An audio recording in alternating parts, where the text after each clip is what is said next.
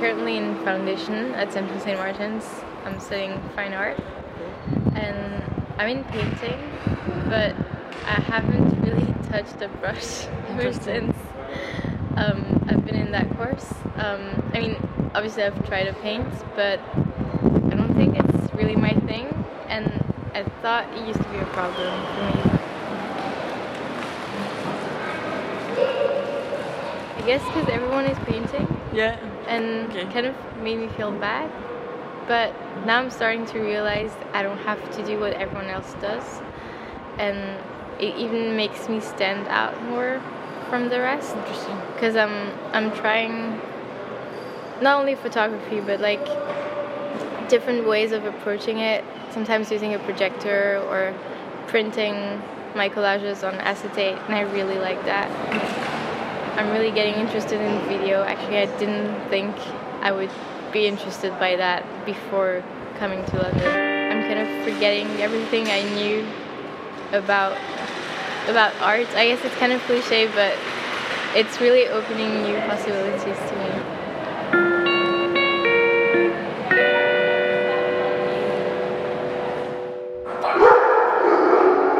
They're really funny. I know, right? I try to work not like in a specific place, but like always have my projects in my mind, so I just think about them anywhere I am. Interesting. And like my ideas could come from talking to someone about a very specific subject, or like even having a really normal small talk, and then sometimes someone's gonna throw a quote and I'm gonna think, oh my god, this is really interesting, and I'll just note it down on my phone, and then that makes me think. And sometimes I draw about it. Sometimes I think, how could I make people experience what that person has just said? I have a quote. Yeah. Someone said this, I think at the beginning of the year to me. He was just joking. He said, I can't bear the weight of the sun on my shoulders. We were talking about my backache, but I thought that sentence was really striking. Yeah. And so I've kept it in my mind ever since, and I'm always thinking about it. I know I'm gonna make something about it. I just don't know yet. So I asked you to choose a place to talk about all of that, and why did you choose Granary Square? So it's just in front of my school, and I chose it because I knew about this place long before I came here. Mm-hmm. When you think of London, you obviously think of the Big Ben or whatever, the London Eye, whatever sightseeing things they have. But I also knew about this place because it was where Central St. Martin's was, and that since I've been 12. So it's actually really important to me now, because every day when I come here, it's such a weird feeling. Thinking I was dreaming to be here, and now I'm here, and things are really different from what I expected.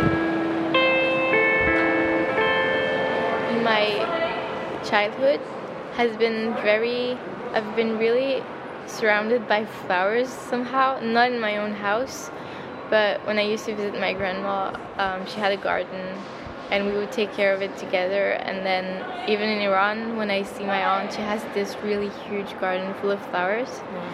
And I think that indirectly influenced me, because I started incorporating flowers in my work a lot, and then one of my friends noticed this, and I hadn't noticed it before. I thought, well, I just like that. But then I realized, this has maybe been influenced by my childhood, and Okay. how I connect flowers with sometimes good memories and sometimes also memories of decay, because I've seen my grandmother's garden being a place where we spend a lot of time together, from being this really left out place because she couldn't walk anymore, so she stopped going in her garden and then stopped going in her own room even. So just my vision of that place has changed so much, but the flowers are still here. It's just a different way of seeing them. I wish I had a routine, but right now it's really hard. I just don't know how to make things work like a clock. It's just really messy. Everything is really messy. My room is messy. My mind is messy. I guess it's also important to let yourself be messy. I think if I still lived at home, it wouldn't be like that, because obviously you have your parents like always sneaking in and trying to fix everything, but sometimes you don't have to fix everything right away. You can just see how broken things, sometimes they work better than not broken things, I guess.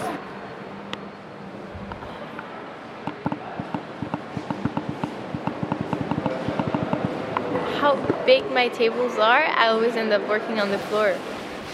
I always thought, oh, my table isn't just big, and it's just not big enough. If I had a bigger table, more organized workspace, everything would be all right. But it's just actually it's me. I just always end up on the floor at 2 a.m. It's like that for the moment. I think I can only talk about schools, I guess, because that's the only thing I've experienced so far. So after degree shows or whatever fashion shows, a few students will be really seen and supported by some journalists. They will have some ads, and like people will talk about them for a few weeks, but then the problem is they're making such a big noise about them, they can't keep on doing it for so long.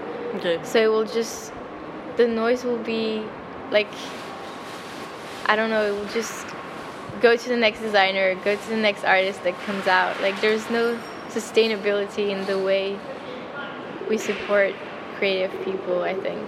It's also, I think, because of social media are really good to launch people, but then at the same time it's kind of hard to just remain yourself in this context, like, because you always have, you need to please everyone, and you do one thing that's wrong and then you get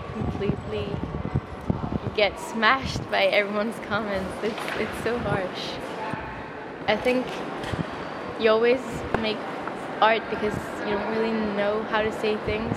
Like if you're using images, it means that feeling or whatever concept can be really expressed in its total meaning with words. But yeah, I use words in my research.